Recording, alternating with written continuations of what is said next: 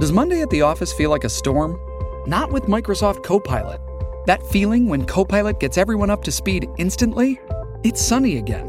When Copilot simplifies complex data so your teams can act, that sun's shining on a beach. And when Copilot uncovers hidden insights, you're on that beach with your people, and you find buried treasure. That's Microsoft Copilot. Learn more at Microsoft.com/AI for all. Welcome to The Politics Guys, a place for bipartisan, rational, and civil debate on American politics and policy. I'm Will Miller, a political scientist now employed as an associate vice president with Campus Labs. And with me today is Michael Baranowski, a political scientist at Northern Kentucky University. How you doing, Mike? I'm doing well. How about you, Will? I'm doing well. Obviously, it's been a fun political week, and I think we should just learn to expect that at this point. But every week seems to bring new guests always to talk something about. Exciting. Yeah, there are times. Well, I got to say, where I wish I were like an English professor or math professors, because it's just keeping up can be exhausting. But it's also pretty exciting. It's been fun for me, especially this election season. I travel around and talk to lots of campuses, and I always use the line that I'm a recovering political scientist and point out that there are times where I wish I was in a classroom, and there are times where I am so thankful I don't have to walk in and try to explain the world to people right now. Kidding. Which makes it it's a love-hate relationship is what I'd say. Absolutely.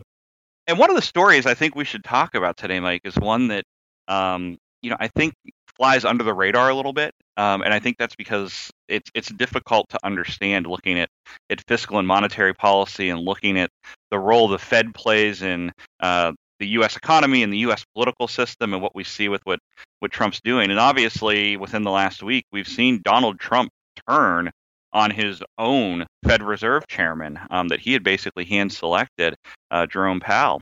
And the big concern that Trump seems to be having is that the Fed hiked short-term interest rates 3 times this year, so it went from 2 to 2.25%.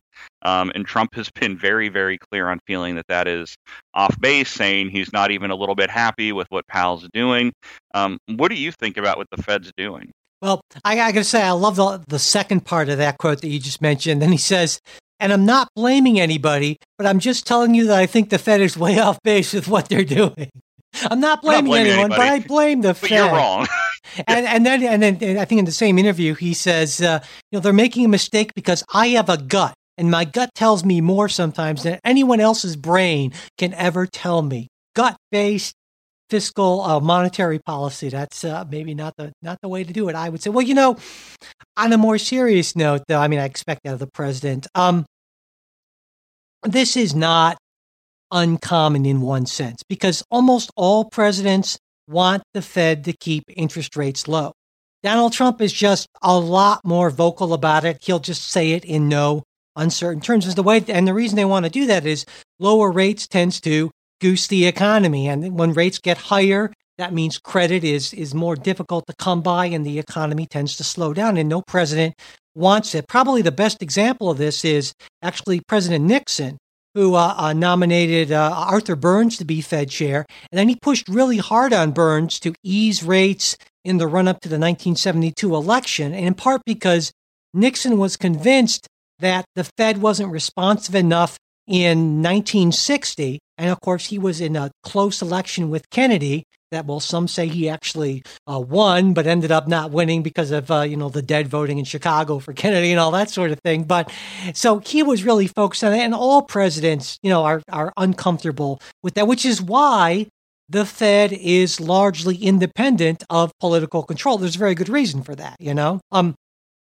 that's because, I love the quote, and this is the famous quote from William McChesney Martin. He was the Fed chair from, believe it or not, Will, 1951 to 1970. That's just astonishing. Wow. Yeah, he said the job of the Federal Reserve is to take away the punch bowl just as the party gets going. Love that quote. Yeah, and what he means by that is when you think that the economy's potentially overheating, well, you have to raise those interest rates to make sure you don't get into any kind of inflationary issue. And that's pretty important. And that's not a popular thing to do. And the Fed has slowly been doing that. And I think that's actually the right move, though I can certainly understand why the president doesn't like it.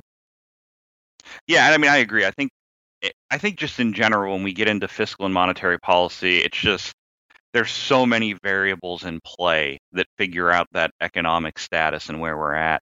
And when we look at things like interest rates, when we look at money in circulation, and then when we obviously look at what we're doing in terms of taxing and spending and how all of this comes together, it's hard to wrap your head around. I mean, I consider myself fairly well read and that I look at the news fairly frequently. It's still tough to make sense of how these different levers are going to work.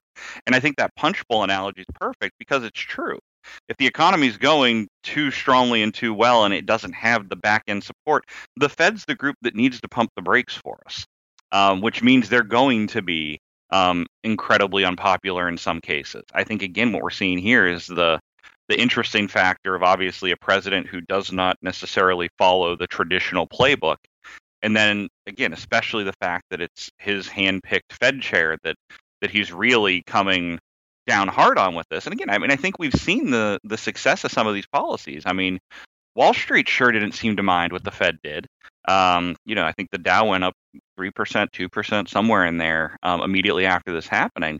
But I think the hard part here is for the Trump supporter who maybe does or doesn't fully understand the role of the Fed and the monetary policy side of sort of what they're being asked to do they end up with that blind rage based on Trump saying his gut tells him that this is a bad idea? And then does that turn into, again, distrust of institutions? Yeah, absolutely. Another point on this is that, I mean, right now the federal funds rate is 2 to 2.25%, and they're expected to hike the rate, I think, to like another quarter of a point, I believe it is, in December. But that's really still pretty low from historical standards. And another reason why you really don't want that rate so low is because if a recession hits, one of the key things that can be done very quickly to combat the recession is for the Fed to lower that federal funds rate, which eases up credit and can help to boost the economy to kind of kickstart it out of a recession. But if you're already right around that, you're close to zero, or then you don't have nearly as much leeway to lower that rate. And when you get to a point where your interest rate is almost effectively zero, the only thing the Fed can do is engage in non-traditional monetary policy, which is quantitative easing and things like that, which a lot of folks have huge problems with, especially on the right. So again, having a rate that's not too close to zero gives the Fed more tools to be able to respond to a true crisis. And again, you're right, this stuff is very complex, but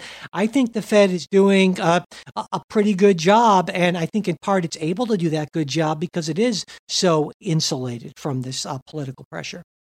Yeah, again, I think that's the big question right now is, what's the long-term independence look like if all of a sudden the Fed's going to become a political target? And again, I mean, to your point, I think there's definitely we've seen evidence of the fact that, I mean, it's great that unemployment is low right now, but if the Fed's not doing something, we have to be concerned about what's going to happen to inflation if it starts to turn. Yeah. And I think that's being accounted for. My big curiosity will be to see what happens during the December Fed meeting, and if a lot of this by Trump has been an effort to try to get them to not bump it again, because I think there's a lot of speculation that it could go up to 2.5%.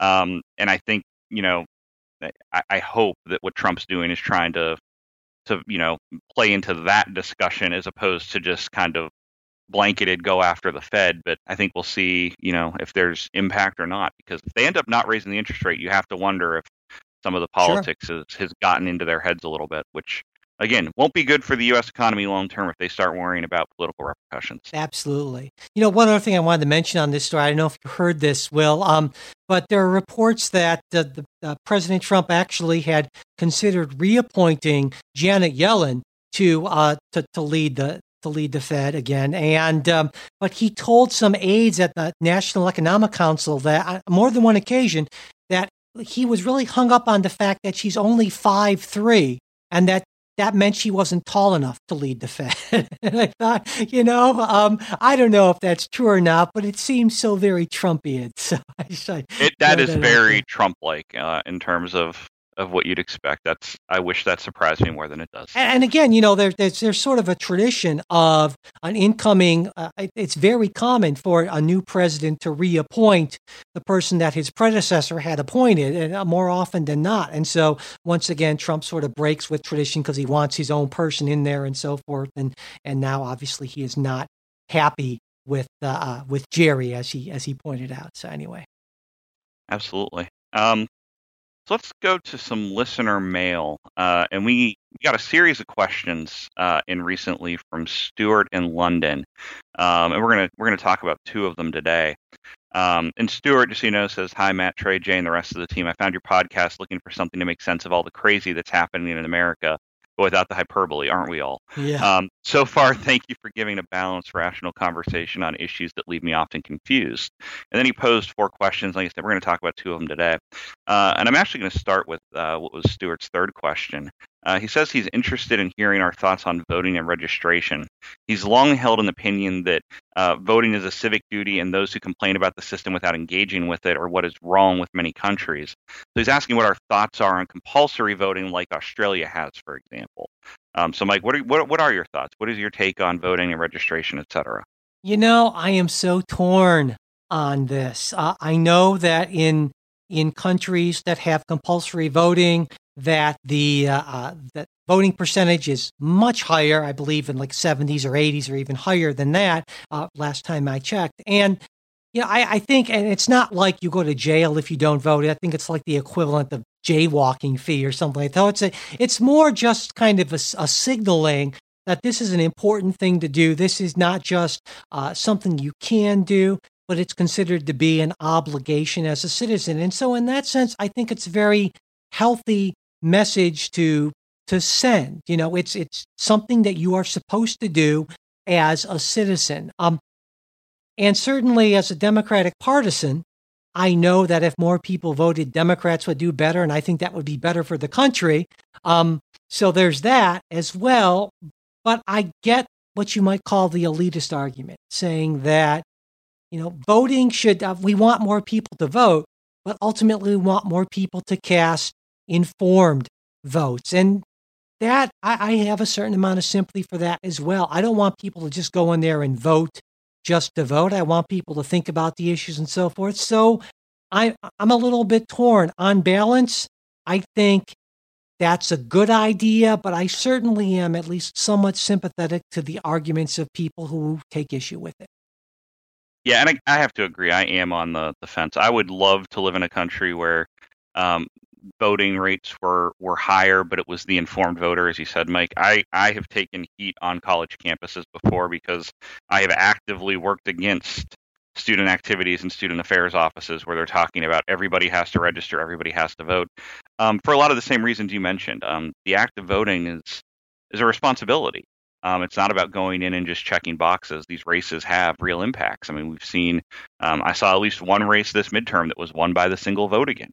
And again, I think the issue is we need to do a better job of actually kind of growing a culture of civic engagement that goes beyond that ballot box. I would openly tell my students, if you don't feel prepared, if you don't want to vote, don't let somebody force you to vote.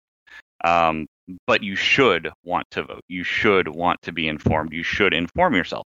Same thing, too. The issue I've always found is there are times where even today I won't vote in every election on a ballot. Where I'll go in feeling like I have the information I need and that I have a preference in 80% of the races, and I don't feel compelled to maybe vote for, in Florida, ironically, we vote for mosquito board control. That's something I'm not going to devote energy to. Right. I'm not being attacked by mosquitoes, so I assume it's working. So, I mean, it's helping people realize that we obviously want that voting. The idea of compulsory voting, though, like you've kind of pointed out, makes me a little uneasy because I think that goes beyond, the choice that we like to offer citizens, the ability to have that autonomy. But I definitely also understand the question. But in the end, if something like that came up for a vote, if it were, say, a ballot initiative, or if I were a member of Congress or something like that, I would actually be in favor of it. I mean, I've long felt that we don't take. We oftentimes, I'm going to get a little kind of philosophical here. We talk a lot about our rights as citizens and what we are owed and freedoms and so forth. But I think what's really missing from a lot of these conversations is what our obligations are, what our responsibilities are as citizens. I mean, I would be in favor, in fact, of a national service requirement. I think that would be a great idea. I think we are just far too cavalier about just saying, well, what's in it for me? I think that we all owe a debt to this country and all should play a part. And I'm okay with that being compulsory. I think that's one argument why I would actually like the idea that some have suggested of reinstating a draft with some sort of national service option, that sort of thing. I think we're all in this together, and I think that the burden should be borne equally. And one of the simplest ways that you can participate and can take part in this and contribute is by voting. And so in the end, I would actually be for that. And it's interesting on the national service piece. I actually do agree. I think that would be a positive. And I think what's nice is we wouldn't even necessarily need compulsory voting at that point, because I think the idea of national service requirements would actually encourage individuals to be informed and make them a part of the process. And then obviously there's a lot of good that come out of that work, because I agree with you on the philosophical points that I am definitely one that I will say, even though I don't necessarily tell students or others that they need to vote, I am quick to point out that if you don't vote, you've lost your ability to gripe to me in the same way as folks who have participated. Because again, we talk on the regular show. We've talked on multiple times about the idea of the democratic bargain, really, where sometimes your candidate wins, sometimes your candidate loses. You go back to the drawing board and wait till the next election. But if you're not participating, you weren't really part of the drawing board. Yeah. So it's important to just keep that part in mind, too, that if you don't want to be engaged and you intentionally remove yourself from that process where you can have your voice heard the most impactful way possible, obviously then you're kind of stuck to have to deal with whatever comes from the election you didn't participate in. But the other part of this, and we haven't really talked about it to this point, is that, I think a growing number of people don't participate because they feel that, well, as the president is not shy of putting it, the system is rigged. And that's why, again, one of the reasons why I think Donald Trump is such a dangerous person is because he pushes this narrative much harder than any president, anyone in politics really at any significant level in the United States has pushed it for a long, long time, really since probably the Civil War years. And so you can understand if people are being told that the system is in fact rigged and their vote won't count, or that it will be manipulated by partisan voting officials, well, that's understandable. So I think there's a duty to our political officials not to spread this literally fake news and false stories about the system being rigged and full of fraud and that sort of thing. What do you think about that?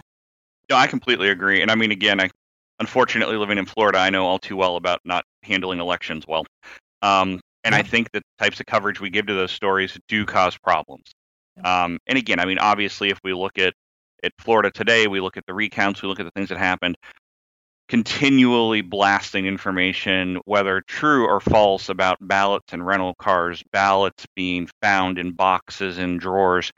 It just leads to distrust in the system. Yeah. And we have to have distrust in the system. And the irony for me is it always comes back to the fact we have all these technological advances. We can do so many amazing things in the world, and we still haven't figured out how to count ballots. There's part of me that's, do we go back to the days where who cares if it's Lord knows how many millions of ballots, somebody sits there and just flips through each one with a tally sheet? Is that what we have to do? Because, again, I think the faith in the system does make a difference. Because more than anything, for people that do participate and choose to participate, I want them to feel like that participation is valid, counted, and makes a difference. Even if they don't win, that it was still, my vote was actually counted. Which, as much as it drove me completely insane with Stacey Abrams fighting till the very end in Georgia, and her idea of we're going to wait till every vote's counted, philosophically, I think there was a good meaning behind that, in the sense of I'm not going to concede until everybody's had a chance to have their ballot counted, because they need to feel like it matters. Yeah, because it does. But on the other hand, though, I think that we're not real. A lot of people aren't realistic or don't understand the fact that our voting systems are probably, I would say, 99.9% accurate. They count almost all the votes accurately. And that last little bit, almost every case is not because of these nefarious plots. It's just because any technology with dealing with large enough numbers is imperfect. And it's to get to the point where we were talking about this in one of my classes, my public policy class, just a couple of days ago. And I said to them, listen, it's like with, say, any public policy issue. Maybe it's highway safety.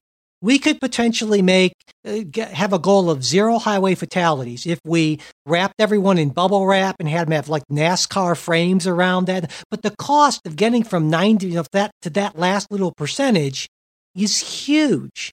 And that's the problem is to get the voting system to be 100% would just entail enormous costs. And so we're just dealing with the fact that human systems are to some extent imperfect. And that doesn't mean that there's some evil person behind the scenes who is trying to ensure that your vote doesn't count. Exactly. And I think that's the key. And I think another part of this is obviously being something that we allow states and localities to sort of control leads to variations across systems. I've seen it, voting in Ohio versus Missouri versus Florida is an eye-opening different experience at every step of the way. But I think you're right, Mike. And I think the issue, too, is it's not just the cost of going from that 99.9% to 100. It's the fact that if we did put forth that cost, I would be curious to know in the last decade how many elections would change. Yeah, exactly. Because my guess is it would be a very small number, if any. Yeah. It would take a lot of money to get there. That's a great point, because you have to weigh the opportunity cost. If we spent, say, $30 billion to do that, that's $30 billion we can't spend on, well, if you want a wall, I guess it would be that. Yeah, it could be a wall. It could be anything, and so I did some back of the envelope kind of calculations a few days ago, and it seems to me to get us to a reasonable point, we're talking, at least in terms of voting machines, it wouldn't be that much. We're talking maybe the Congress appropriated $380 billion. 380 billion, my God, recently. Yeah, I was going to say. Yeah. But what I would like to see is Congress appropriate, say, maybe like $5 billion to the states, which in the scope of the federal budget is not that much at all, and just give the states that money as the grant contingent upon their adopting certain best practices. I think that would be a great thing to do, and I would like to think that would be a bipartisan type of issue. Yeah, and again, if it's not bipartisan, that's going to raise red flags for me. Sure. If there are groups that are opposed to that type of effort, and it's not just based on actual cost concerns, that would raise major concerns. And again, I know different states have tried different things. I mean, Florida, one of the best practices is absentee ballots, for example, have to be available at 7 o'clock when the polls close, and they want results immediately. And the state has mandated updates every 15 minutes, which puts people on. But again, that doesn't stop the problems. That doesn't necessarily make me feel like my vote counted for sure. So we have to do a better job of not highlighting the negatives here. And speaking of bipartisanship, I didn't realize I wasn't trying to give us a slick segue into the second question from Stuart, but I noticed that I just did. Yeah. Yeah, and that second question from Stuart, is there really as little bipartisanship in legislating as it appears, with one party voting down the other's policies just because, or do bipartisan accomplishments just not make for good TV? What do you think, Mike? Well, I think that a couple of things. Number one, I think that certainly there is some bipartisan agreement on certain things and certain really big things. We somehow managed to get a budget almost every year, and that's the single most important thing, I would argue, that the federal government does. Now, we recently, in this last year, there was a strong bipartisan consensus. Now, in part, that's because we basically threw money at the problem and didn't really deal with some of the longer-term issues. But yeah, there is some bipartisanship, and we try to highlight that when it occurs on the show. But that's not nearly as exciting as when there's conflict, certainly. So I agree with Stuart's suggestion that, well, it just doesn't make for good TV. And so we see less of it reported than there actually is. But to the second part of that, I'd say that, well, yeah, there certainly is a sense that you don't want to give the other guys a win, even if it would be potentially good for the country. Exactly. And I mean, I think part of that comes back to, sort of the NAFTA 2.0 conversation, and that idea of, even if I look at this bill and I like it, what does that mean in a not even a bigger picture, in a political picture?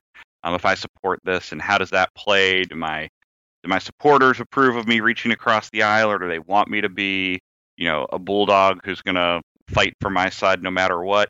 So yeah, I'm kind of torn on this question in general, because I do agree with Stuart. I think a lot of this is the things that get done from day to day just aren't as sexy. And because they're not as sexy, the news doesn't want to cover it because it's not going to get that debate. Which I think, Mike, you mentioned the idea of this show and the mission of this show and what we talk about. If we just came on and talked about, all of the things that happen on a daily basis, it wouldn't be as fun to listen to, because we'd be sitting here saying, yeah, that made good sense. It's government in action. It's the day-to-day bureaucracy we expect and we need, but it's not the politicized debate that we expect to see. Now, again, the big irony I've seen in the last few years is that we can take some of those very boring things and make them very, very political if somebody chooses to, and if the news latches on and then it takes off. So I do think there's obviously bipartisanship that happens on a daily basis, and I think it even goes outside of the political side. The relationships in Washington are very different than what we see on committee floors. You look at the friendships, and we've talked about seniority and some of the older members. You can go back to obviously the Kavanaugh confirmation hearings, where it appeared that every Democrat just was out for Grassley as chairman.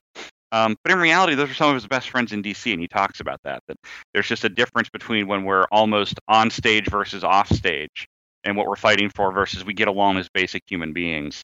And from a value standpoint, I think that matters just as much to me. Yeah, absolutely. Well, one final point I just want to make on this is that, it also seems to me that when if you're trying to understand the logic behind it, some people might say, well, how could you just try to torpedo the other side? Isn't that, you're just going against the interest of the American people? And, that's sort of the Machiavellian way to look at it. And I hear Jay saying, yeah, that's because Jay's our kind of resident Machiavellian. But there's also, I think, the argument that a lot of people tell themselves is, well, I'm going against this because it's important to me to do what I can to try to build our majority or get us in the majority so we can give the American people a much better deal. Now, maybe that's just a rationalization that they're telling themselves, but I think that's what some people legitimately believe. It's safe. So I don't want to agree to this good thing because I'm waiting for a time where I can give this better thing to the American people. Absolutely. And again, that's what we need to work towards. We need to figure out how to tackle that so we can keep that, again, civility. It's about civility at that point, and the bipartisanship for me shows that. Sure. So let's talk about some things that we've been reading or listening to. So Mike, do you want to go ahead and kick us off with something you've been paying attention to the last week or so?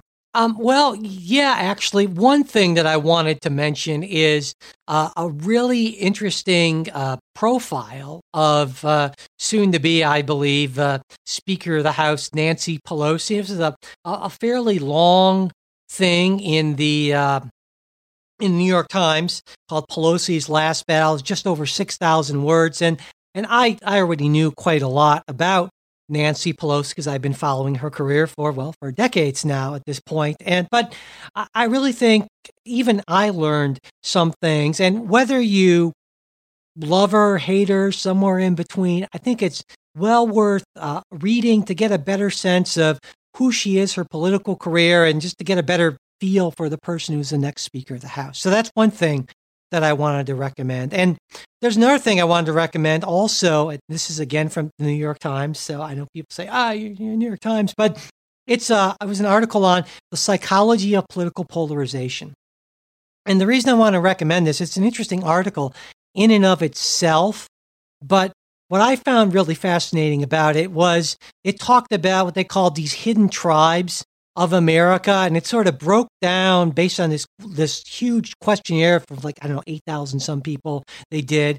They have this group of almost 2/3 of Americans they call the exhausted majority, which is a great phrase, I think, basically saying that so many people are just tired of all these people on what they call the wings yelling and screaming on these extremists, and most Americans, they argue, just aren't that extreme, and so they see a lot more opportunities for people to come together by appealing to the exhausted majority. And I'm sort of sympathetic to that argument. Another neat part of this, Will, as you know, is they allow folks, if you click on their site, we'll have the link for that as well, you can take the quiz. And I took the quiz, and it according to the quiz, I am in the progressive activist wing. Now, I know some of the real progressives who listen to this show would say, oh, come on, Mike, you're a centrist Democrat. And yeah, I have some issues with some of the questions in the quiz, like a lot of false dichotomies, that sort of thing. But it was interesting to take anyway. And I know you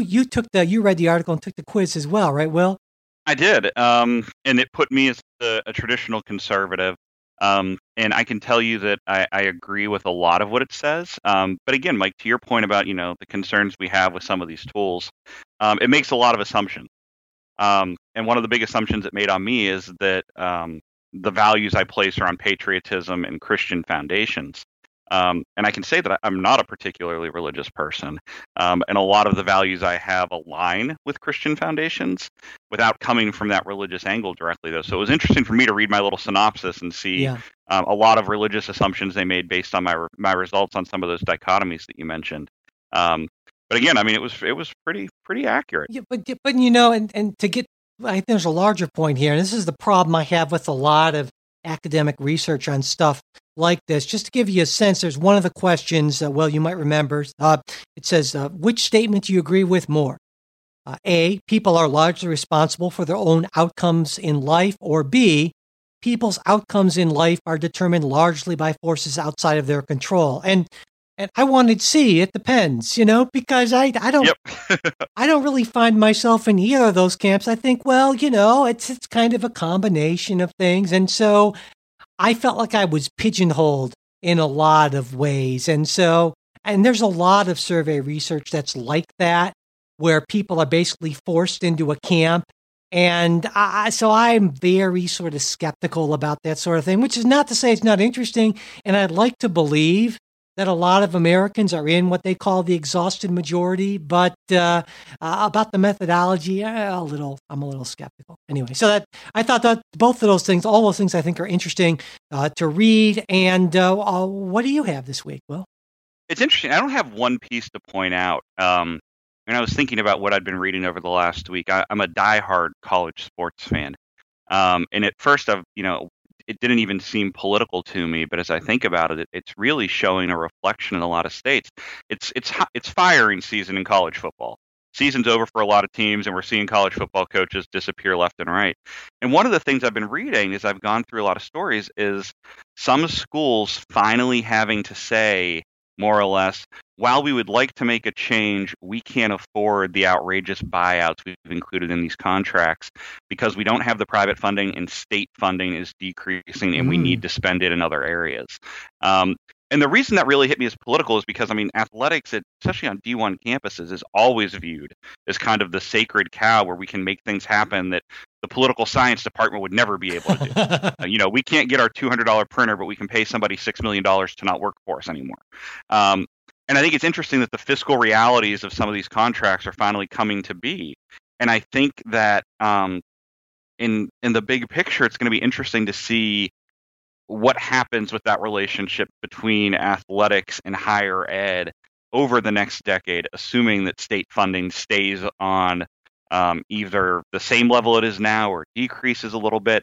But the expectations that there will be more fiscal responsibility amongst athletic programs, I think, would be a big point. So again, I've just been literally clicking through Sports Illustrated and ESPN and reading some of the decisions that schools have made, and then kind of reading the athletic directors and the presidents talking about, here's why we're going this route. Yeah. And it's because from a financial standpoint, we can't afford to pay this guy $5 million to go and then hire somebody to replace him for $2.5 million. Yeah, that's a great point. In 39 of the 50 states, the highest paid state employee is a coach.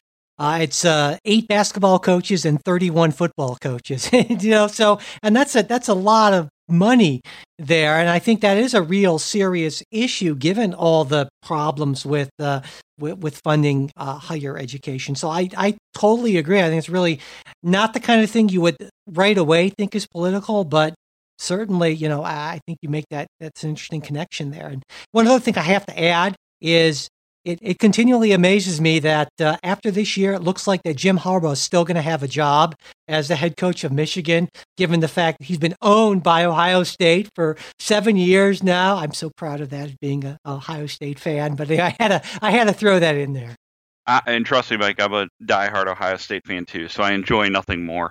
And that beat down a couple weeks ago, yeah. Oh, that was beautiful. And I have to say it was even more beautiful because I'd kind of convinced myself mentally that this could be the year where it stops. So then when it turned around that way, it was even better. I think Jim Harbaugh should be looking at the NFL again, and where Ohio State can't necessarily come and compete. Yeah.